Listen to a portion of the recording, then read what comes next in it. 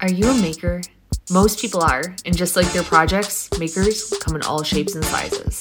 And it's a ticket talking Mazda for the figures. That's a comma and a comma and a comma. Gotta get it. But on the Meet the Makers podcast, we won't just be learning about the makers' projects. Wait, hold on. How did you make that? And the tools they use to make them possible.